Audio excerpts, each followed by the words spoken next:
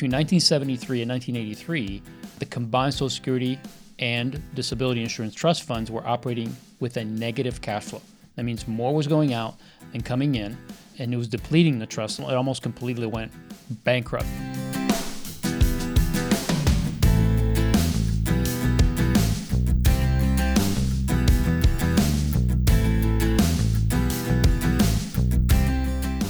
Welcome to Getting Money Right, a show dedicated to helping you achieve financial freedom through education and inspiration so you can be free to pursue your true life's purpose. We're your hosts. I'm David Thompson here with Leo Sabo, and in this episode, we are going to be talking about Social Security. What it is, how it works, where does the money come from? Are there some timing strategies we should be using when we take Social Security out? What are our thoughts, Leo and I's thoughts for the future? So Leo, do you want to just break down a little bit of what is Social Security? Well, this is, it's an interesting topic. I've always been interested in this, and recently I've done quite a bit of reading on it, as both of us have, to prepare for this podcast. And it could be a very boring topic, but it's such an important aspect of our future, of our government, of all the benefits that come along with Social Security. And we're not even talking about Medicare in this segment. We're really only touching on Social Security. But so much of our yearly income, the tax that comes into the government, is spent on, it's the largest portion, right? It's like 33% of the income that the U.S. has every year goes towards Social Security. And more than that, it's a personal issue for each one of us. Mm-hmm. Now, if you're a young person, you may not fully understand what Social Security is. I'm old enough to know and understand where it was, where it's going, and what the implications of it are just a few years down the road. And it's something that we have to take into account because your personal finances will be impacted by either the lack of Social Security or by what benefits will be available by the time you get to retirement age and the ability to draw Social Security benefits. So, first of all, let's just define what it is. Social Security is a government program, a system that provides monetary assistance to people with inadequate or no income. And one of the sad things about our research that we've done and what we looked at is how many people today depend on Social Security. It's amazing to see the breadth that this program has extended to and how far it reaches. Right. So in the United States, we use the term Social Security to refer to the U.S. social insurance program. And we call it an insurance program, but technically it's an entitlement because although we pay in like it's insurance, every month that you're employed, you're paying in usually 6.2% of all your income, and your employer is putting in 6.2% of your income. And if you're self-employed, then you're putting all of that in. So it's 12.4% of your income goes to this. So it's like insurance because you're putting it in every month, and you expect by the age of 65, you can pull it out and that you will get a certain defined benefit. But what's interesting is the government has labeled it as an entitlement, meaning they can make adjustments. So it's not actual insurance that you're buying. Right. So it's almost a misnomer. They call it a social insurance program, but it's not actually that. So it is for retired and disabled people. The technical name is the OASDI, the Old Age OA Survivors and Disability Insurance Program. OASDI. And the OASDI is a comprehensive federal benefits program that provides benefits to retirees, right? People that have reached retirement age, whether that's 62 or 67, we'll talk about today, or 70 even, disabled people, anyone that's disabled, and survivors of different spouses. So it's a pretty large program. And when you go back to the history of it, you go all the way back to Franklin D. Roosevelt in 1935. This is when this was all implemented, and taxes are collected for the first time actually back in 1937 for this program. Right. And it's just fun to kind of trace the history through. The first person who ever actually received monthly benefits, her name was Ida May Fuller. She got the first check in 1940, just 3 years after the program started. And that check was for, wait for it, $22.54. Which I'm sure was pretty good money back then. Yeah, that's right. Back in 1940. Yeah. Interesting part is that the first baby boomer, which this is what's really caused Social Security and this whole program to become somewhat come unraveled because of the large number of baby boomers that are retiring and will continue to retire over the next 20 years. So the first baby boomer that signed up was Kathleen Casey Kirchling. She was born just after midnight on January 1st, 1946, and claimed her retirement benefit at the earliest possible time, as soon as she turned 62. She received the first baby boomer benefit reportedly at about $1,000 on February 12, 2008. By direct deposit in her bank account. So it's interesting. First baby boomer started getting paychecks in 2008, not too long ago. Yeah, that's only 11 years ago. Yeah, I mean, that's yeah. pretty incredible. So at the beginning of 2018, over 51 million Americans were receiving monthly survivor benefits totaling nearly $69 billion. Survivor benefits or retirement benefits, yeah. just any kind of benefit. So $70 billion a year going out to 51 million people. So think about it this way. The program that now provides benefits for about 50 million people is financed with the payroll taxes from over 150 million workers. Basically, you have 3 people working for every 1 person receiving benefits. Right. That's what it is Yep, today. It's 3-to-1 ratio right now. Yeah, and the average retirement benefit for retired workers is $1,334 a month. Which is not a ton if you're No, retired. It's not. That's certainly not enough to live on. No, that's like maybe $16,000 a year. Yeah. It's really not a lot. Yeah, the maximum payment for someone claiming benefits at full retirement, this is age 66 in 2018, is more than twice that amount, which is $27.88. And according to the Social Security Administration, 9 out of 10 Americans age 65 and older receive benefit. 9 out of 10. 9 out of 10. 9 out of 10 Americans that Now, are over 65. Here's a sad statistic. 22% of couples and 47% of unmarried beneficiaries rely on Social Security for 90% or more of their income. Wow. So if you're over 65 and you're single, you're unmarried, 47% of those people are relying on Social Security for primarily 90% of their income. For That's how they most of their live. income. Yeah. And 22% of couples. So the same basically thing. a quarter. Basically 1 out of 4 people over 65. And it's not just 1 out of 4 over 65, because when you add in couples and singles, it's probably higher than that. Yeah, probably at least averages 50%. Wow. So it's really sad, because when you think about this, when you look at the numbers, right? 2788 potentially for a couple, maybe around 1,300 or so for an individual, a single person. That's not going to go very far. No. Now, you hope that people at that age have their homes paid off, have lower costs, but still, I don't know what part of the country. There are some places, but certainly not desirable places, not warm places, where most people who retire want to live in less cold climates, right? I mean, Sure. Florida, absolutely. Arizona, California, and none of those places can you really live on $1,000 a month or $1,300 a month Yeah, as the a single average person. being 1,300. Mhm. That's crazy. I Yeah. mean, if you waited till the full retirement age, which was 67, Mhm. now that's not. You could go past that and get the maximum benefit, but just the average full being 2,700. I mean, that was actually the maximum of that range. Yeah. So even that is less than 30 grand. And not everybody can get that, because the way they calculate it is based also on income. It's what you've put into it. Not everybody gets 2788 because they've maxed out, so to speak. Some people pay more into it because they make more money. So all of that relies on that. If you look at the averages, $1,334 a month for one retired worker, even if you double that, you're still looking at $2,700 or less for a couple to live on per month. I don't know. That would be really tough to do. Yeah. Really Well, tough to do. and when I look at a big program like this, it's hard for me to balance it, because there's a lot of thoughts that go through my head. There is a desire to take care of people. Sure. And I think that when you even look back to the deep history of this, and even where we get a lot of our values in America is from, they're basically Judeo-Christian values. Yeah, They're biblical roots, right?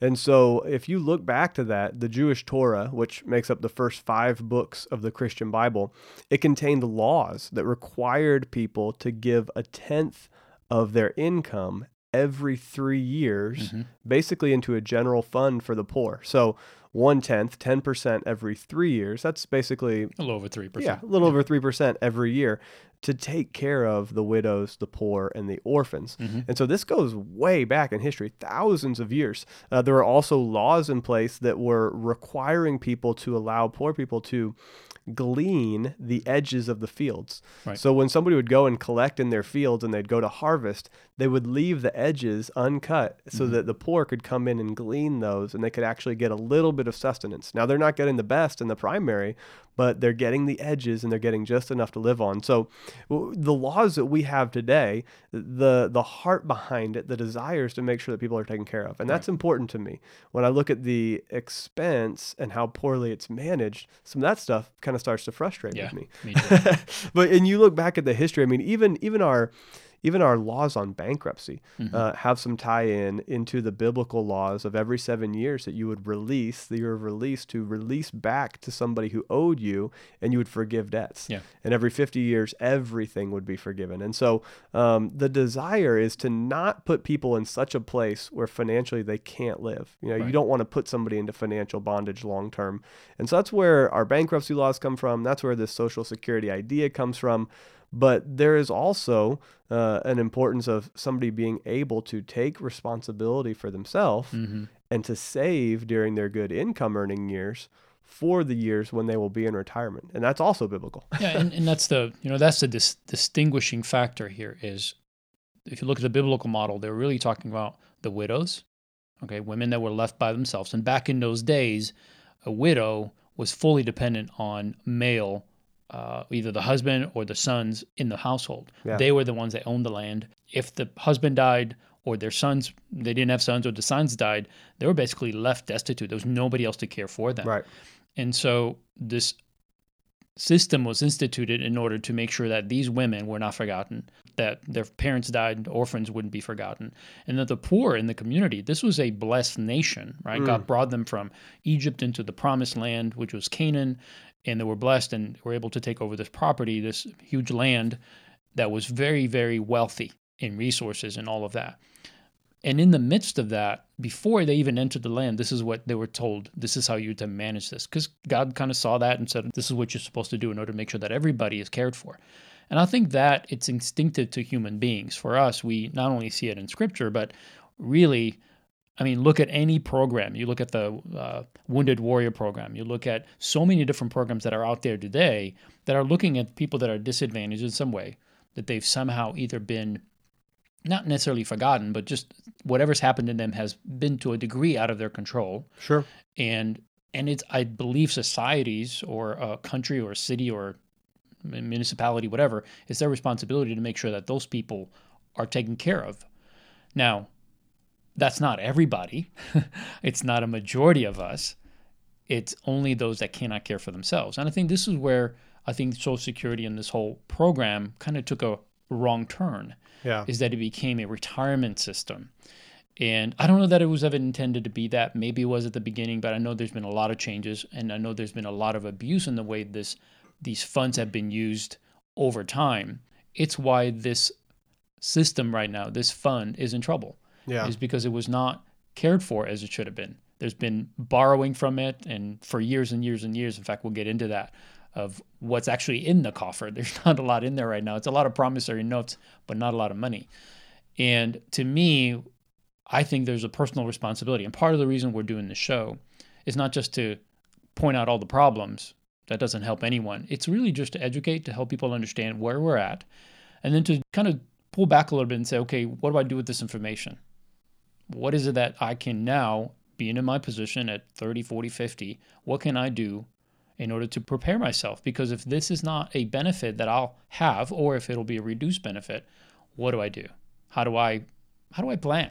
Yeah. And that's really what we're hoping to do, is to open people's eyes to the reality, not to scare anyone, but just to share facts, let them come to a conclusion, and then really hopefully move them to be more serious about how they're managing today so they don't become part of the statistic. Right. Where they need 100% of their income to come from Social Security. Yeah, and this is important to us, Leo, is that we make some personal applications. Sure. So how does this apply to you personally, the listener?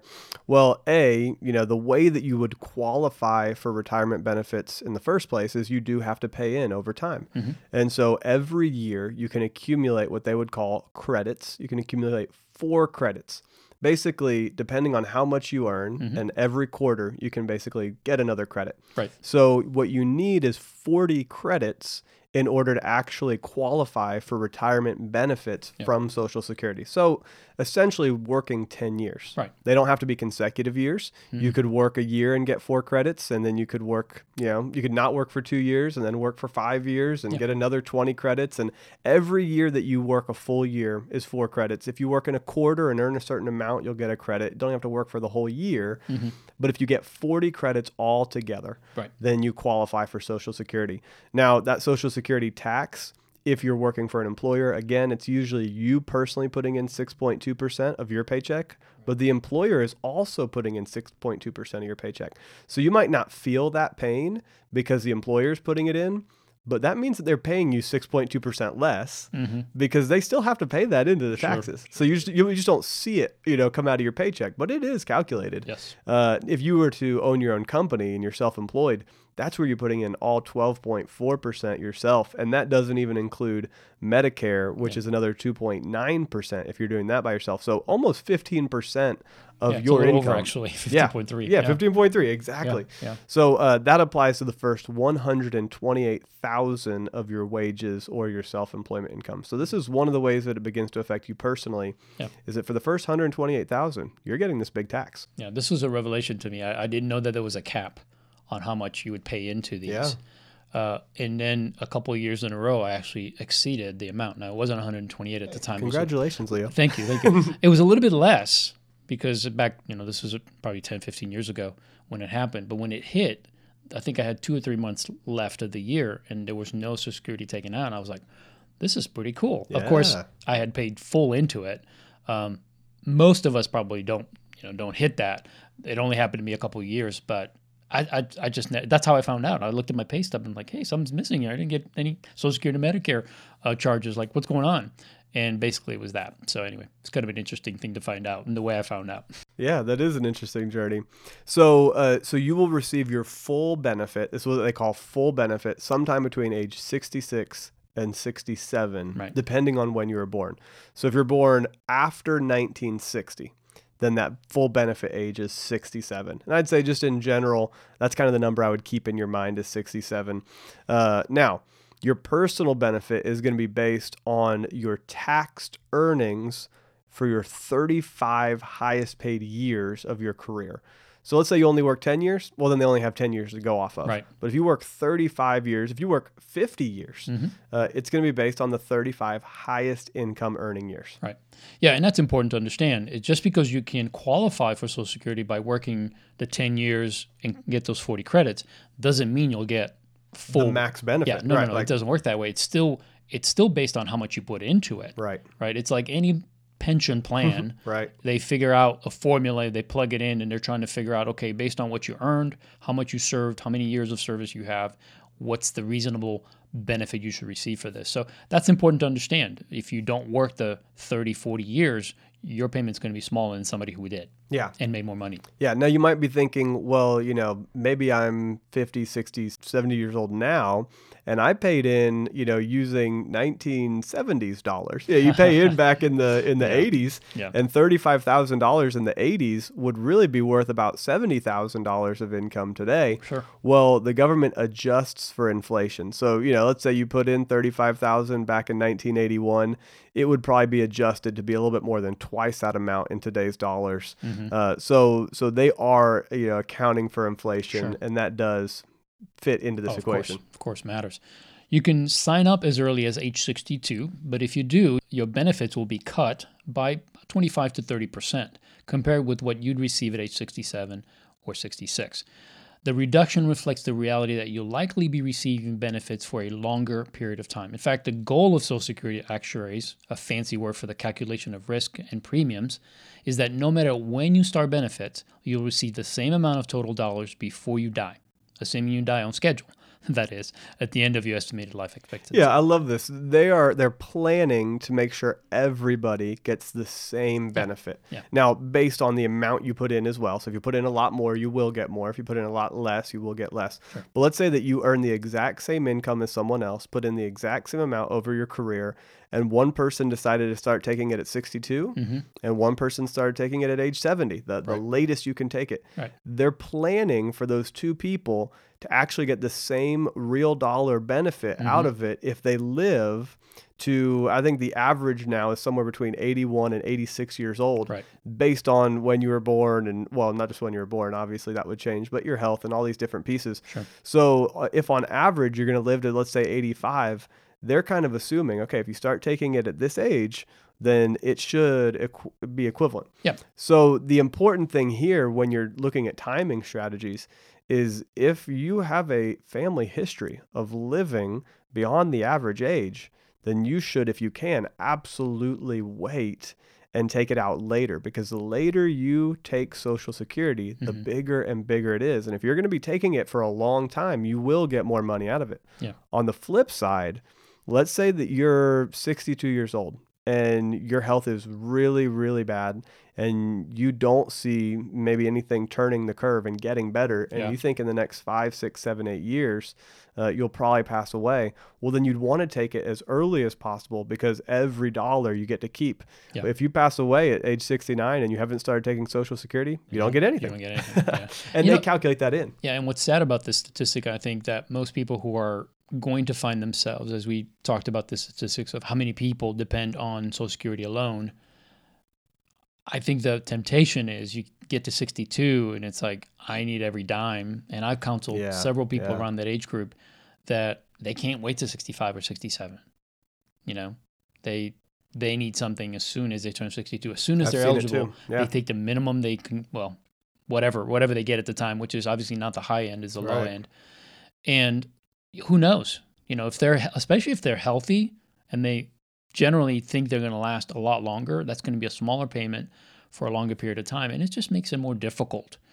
And it's part of the reason why we're having this discussion, why we're doing the show, is to help people prepare, right? Yeah. And really not think of Social Security as the only option, because there shouldn't be. Yeah.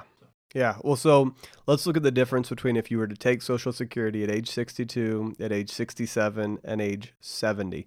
It's about an 8% difference in the amount of benefits you'll receive every year that you wait. Right. So every year you wait, you get 8% more. Yes. So let's say that you started to take at age 60 and you're getting $1,000 a year, or 62 and you're getting $1,000 a year. If you'd waited to age 63, you'd be getting $1,080 a year. And if you waited age 64, then you'd get $1,160 a year, give or take. You know, there's a few percentage pieces here. Yeah. But over time, if you, instead of doing it at 62, you wait till age 70, the difference can be 76%. The increase that you'll be getting is 76%. That's huge. That's a major, major change. So let's put some real dollars to that. Leo, I think that you went onto the Social Security calculator on AARP and actually pulled some of this. So what does that look like? Yeah, so around 40 million people are part of the AARP, which most of you probably know what that is. It's a nonprofit group. You're eligible to join at age 50. And as a member, of course, there's some benefits and everything else. But from the Social Security calculator, I looked up what a 60-year-old person who averages $50,000 of income per year and various amounts they get if they applied for Social Security at different ages. So at age 62, they would get $1,289. At 66, they would get $1,778, almost $500 more. At age 70, they would get $2,276, a full $1,000 more if they waited the extra 8 years. Yeah. Because again, it's 8 compounded every year. So if you just go from 66 to 70, it's extra 32% because it's 8 per year. 8 times 4, 32% more if you wait from 66 to 70. So there's a $1,000 difference per month for this person if they're able to wait until age 70. That's $12,000 a year. It's a significant amount of money for a retiree that's depending solely on Social Security. Yeah, well, especially if you're planning to live a long time, you definitely want to wait as long as possible, because $12,000 a year. Let's say that you live 10 years longer than the average life expectancy. That's $120,000. Makes a big difference. And with inflation, they adjust it for inflation. So it'd probably be somewhere around $140,000 because they'd be increasing your paycheck over those years as well. So that is a massive, massive difference if you see that you're going to have a longer lifespan we absolutely recommend that you hold out as long as you can. Yeah. And especially if you've got the ability to work or other income to live on, use that first and then pull on this. An 8% rate of return every year is huge. Waiting a year and getting an extra 8%, that's Yeah. big. I mean, that's nothing to sneeze at. I mean, most of us can't get that for sure. And this is a Not guaranteed guaranteed, 8%. right. So it makes sense to do it. So let's talk a little bit about the history of Social Security and disability insurance. Historically, both have reached times where the tax revenue fell short of the cost of providing benefits, and also times when the trust funds were close to being exhausted completely. Yeah. Which is something I did not realize until I started doing this research. Between 1973 and 1983, the combined Social Security and disability insurance trust funds were operating with a negative cash flow. That means more was going out than coming in, and it was depleting the trust. It almost completely went bankrupt. The Social Security Amendment of 1977 and 1983 made substantial modifications to the program that reversed the cash flow of the program to positive levels. In fact, it caused a substantial buildup of assets to the point of $2.5 trillion that exists today. Yeah, so think about that. When you look at the history of this program, there were times in the program where it was not making enough money to actually pay out all the benefits in the future. Right. And so they had to take time and look at the entire program and say, okay, it used to be age 65 was full retirement benefits. Right. Well, they bumped it back to age 67 because they knew that they couldn't afford to serve everybody with the money they were promising. So they bumped it back. There is always the possibility. We're talking about this as if, when we look at it personally, oh, you're almost guaranteed this, or, this should definitely be in your retirement planning. Well, when you actually look back at the history of this overall program, it's not guaranteed. In fact, a couple different times they've had to change it because they didn't have money. And we talk about that $2.5 trillion that they've got now in the trust fund, in the fund. We're going to talk about kind of what that looks like as well. So if we're looking at the changes that they've made, go back to 1977 and look at the amendments that included basically a fundamental change in how they indexed the benefits, how they gave people benefits based on how much they poured in over their lifetime and how much they were going to receive. They changed it from one generation to the next. Right. Then in 1983, they did an amendment, and that included increases in the normal retirement of age. That's what I just covered. They went from 65 to 67, and that's where they introduced income taxation of Social Security benefits, basically saying, hey, we're going to give you this money, but you still owe taxes on it. Yeah, in fact, up to 50% of the income is taxed. Not all of it, but 50% of the Social Security benefits are taxed. If you're between an income range, I think it's $32,000 to $44,000. Yeah. So the idea there, I think, it's based on if you make any money above Social Security, which in my estimation, you'd have to work a little bit. If all you had was Social Security, and you lived anywhere where the cost of living was higher than that, you'd have to supplement somehow. And I think what they're doing is they're saying if you go above the $32,000, which is I think the max you could probably get from Social Security, then we're going to tax part of that. Yep. We're going to tax 50% of that. Yeah, if you have a part-time job, if you're doing consulting work in retirement, or if you have other retirement assets that you're pulling out, let's say you've got an IRA or a 401k and you're pulling money out every year. Yeah, you definitely get taxed on that. Then you're going to get taxed A, on that, but B, on your Social Security benefits up to 50%. Yep. So that's a little bit of the past. What we're kind of trying to do with painting this picture is that they can make what they would call amendments. Yeah. They can shift the agreement. This is not a guarantee. Yeah, and not only that, I think they have to. The things we're going to cover. They do have to. Yeah, and one of the things we're going to cover in a few minutes here is what the state of the current program is, and what they're going to have to do in order to salvage it from going back into the hole again. But we're going to cover that on the next episode. Yes. But for now, we just want to thank you for joining us for this episode. If you enjoyed this episode, please rate, review, and subscribe to our podcast. You can do it on iTunes or Google Play or any podcast app that you use on your Android device.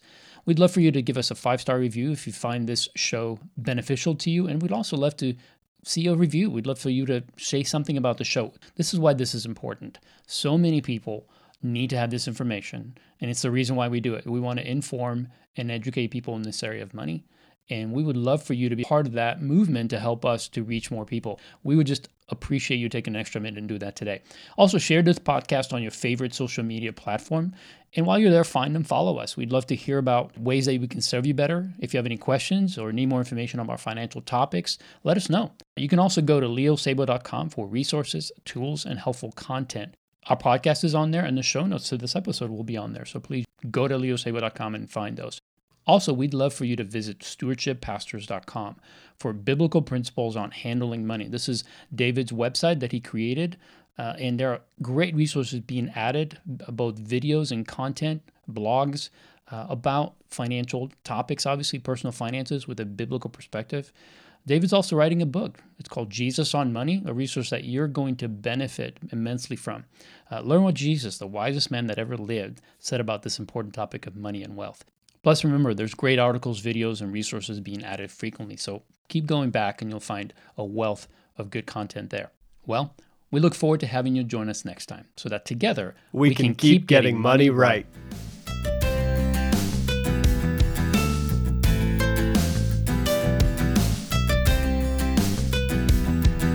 Over time, if you, instead of doing it at 62, you wait till age 70, the difference can be 76%. The increase that you'll be getting is 76%. That's huge. That's a major, major change.